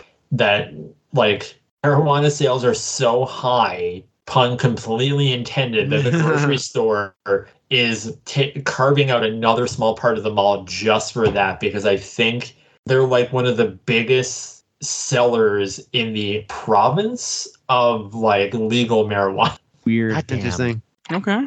Yeah, because here they still treat it like they treat it like a medicine. So you have to go and give them your ID, and you have to sit in the lobby because they don't have enough people in the back. And then you have to go and they have to ask you what you want. And they put it like in a Ziploc baggie that you're not supposed to open till you get back home. Oh my god, here it's basically just like going to the liquor store and being like, yeah, I'm gonna take like this, and you show your ID and like, okay, cool. We have one nearby, and it's like going to a candy store. I've been in there like because I was getting some for my wife to help her sleep, and the guy's like, yeah, I'll take a pound of peach rings, and I'll take I'll take some of this, and it was just funny. I'm like, this is great. Not in Texas. Not in Texas. But hey, I bet you could buy a gun with no ID, nothing probably, huh? Yeah, no problem. I told you guys a story. The gun catalog was the first piece of mail I ever received when moving to Austin, Texas. I love that story. You can piece together your own AR-15. Here you are. Welcome. Yeehaw. Speaking of which, that's how you know this movie's also a little bit boring. This is the movie with also the least flashiest guns. Be advised, Bill and Blair. Blair already knows. Like, the guns get fucking absurd in like the next 3 movies. That sounds great. Yeah, this the gun. Yeah, the guns. Yeah. When the fanciest gun in the movie is something out of Call of Duty, which our cowboy man wears or uses. Yeah, that's a good point. I didn't even think about that. That's what I love. Like, I don't like these movies. Like, this is, kind of where it peaks for me, and they just go downhill because, like, by 5, they also have to fight with the fact that the world ended, but there's still modern movie advertising. So it's like, we have to drive a 2012 car, but it's like, but this 2012 car shouldn't exist. I was even off put by Alice's really, really cool motorcycle. Like that thing's surprisingly clean and good. And I know they're not great on gas, like those things. Everyone's hair and most people's teeth. Toothpaste was fine. We didn't run out of toothpaste or hair product at all. Yeah, except for the hit girl with her rotten teeth. Everyone else is basically like has better teeth than me. Yeah, even the cannibals had pretty decent chompers. Yeah, I guess you would though. You would need good if you're gonna be a cannibal. No, I think the funnier one is, since you mentioned that, I think like the final chapter, they very much advertise Alice on her like motorcycle that she uses, and it's like a brand new like 2015 like Nissan like sports motorcycle, and it's even got like a smart screen on it and everything. And the way they like explain it is like, oh, it's an umbrella motorcycle, so they're just keeping up with technology. It's an umbrella that is. I am excited to see more of the movies now. More than I was. I'm excited to talk about them, not so much watching them.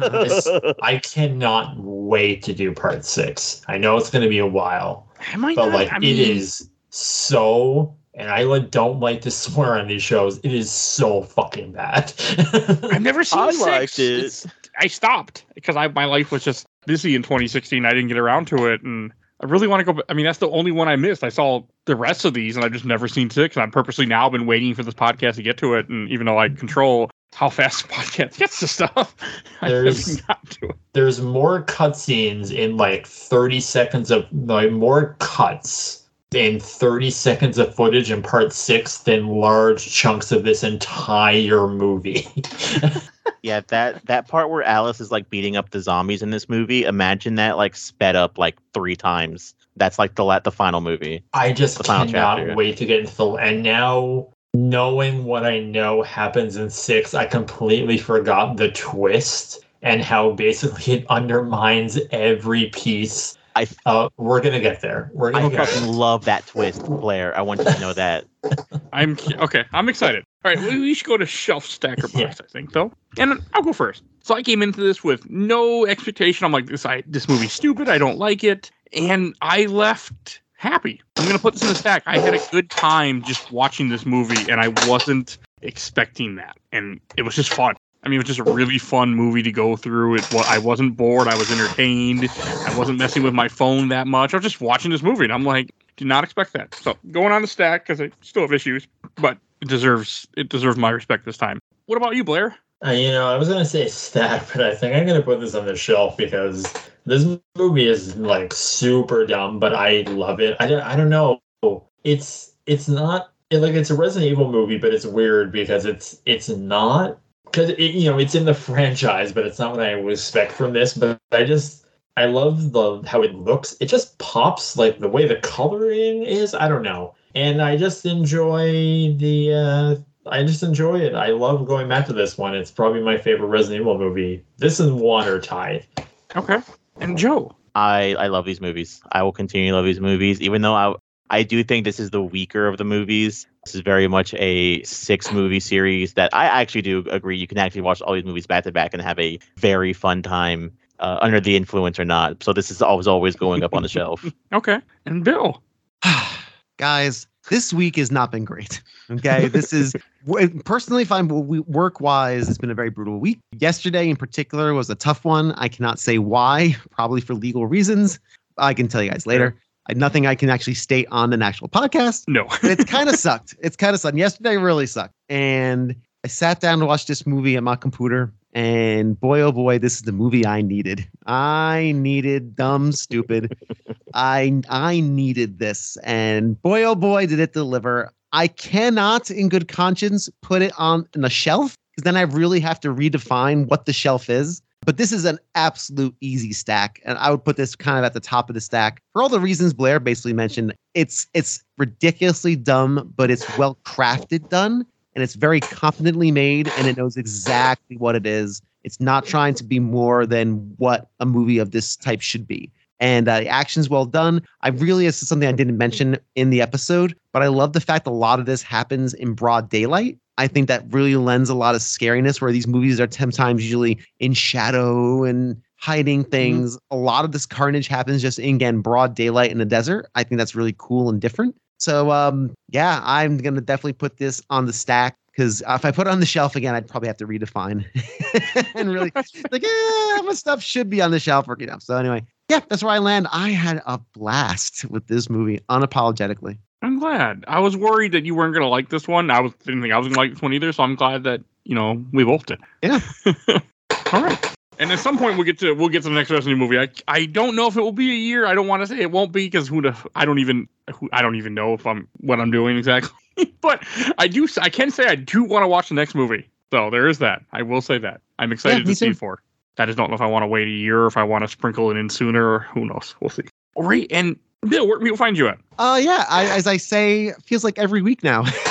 It is right now because of Spooktober, yes. I know. We're doing a lot, but I do a podcast entitled Gamer Looks at 40. It's a nostalgia blast, stories and opinions about different games, systems, and eras. It's a big old campfire where people tell stories about the games that matter the most to them when it's at its best. By the time this comes out, I don't know if I'll be in Final Fantasy land. Maybe we'll see. That is kind of pending and now up in the air, considering how big of a meal that is. But even if it's not, there's all sorts of episodes to check out. There's going to be over 100 episodes, including the sideshows and everything else. So a gamer looks at 40 on Twitter /X.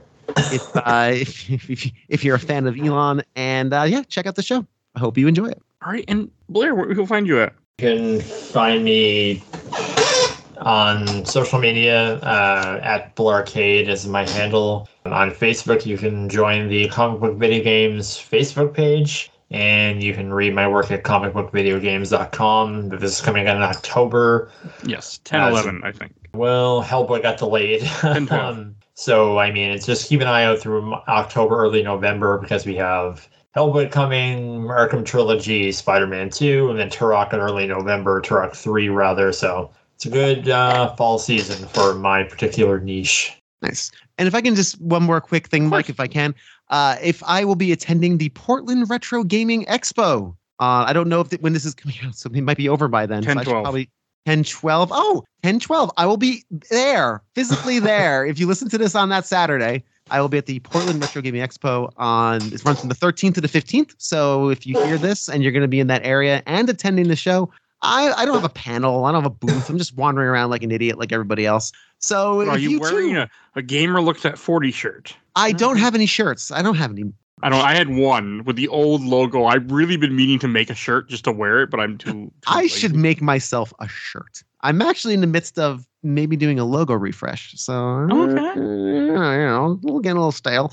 But anyway, I do not have a shirt. You'll just have to just run around the convention shouting, "Help! Where are you?" And I'll be sure to find you. Or just find me on Twitter and say hi. Meet me by the Super Nintendo games. And there we go. But yeah, I'll be a PRGE attending. And let's see you. All right. And if you enjoyed this episode, there were 500 other episodes of this podcast you can find on Podbean. Everything's on Podbean because it doesn't show everything on Spotify. If you want to support the show, we do a Patreon, Little Dog Vote, or Patreon poll. I don't know what it is at the moment, but go check it out. It will be published at this time. We always have a different one every month. We also have a Discord we mentioned earlier. If you want to chat with us, you see a link to the Discord. Please join it. We need more people to join the Discord. And then you can convince us to do other things on the show. Right, and we'll give a shout out to my awesome intro and outro courtesy of Helena at Hell Has Fury. You can follow her on TikTok, and you will see in the show notes all her links to everything she has. So definitely in the link tree. So definitely go check that out also. And please follow us on Facebook, Instagram, Twitter, Threads, Blue Sky, and YouTube. Audio only, but we are on YouTube. I think that's everything I need to say. So we will see you guys all next time. Bye, everybody. Yeah. Bye.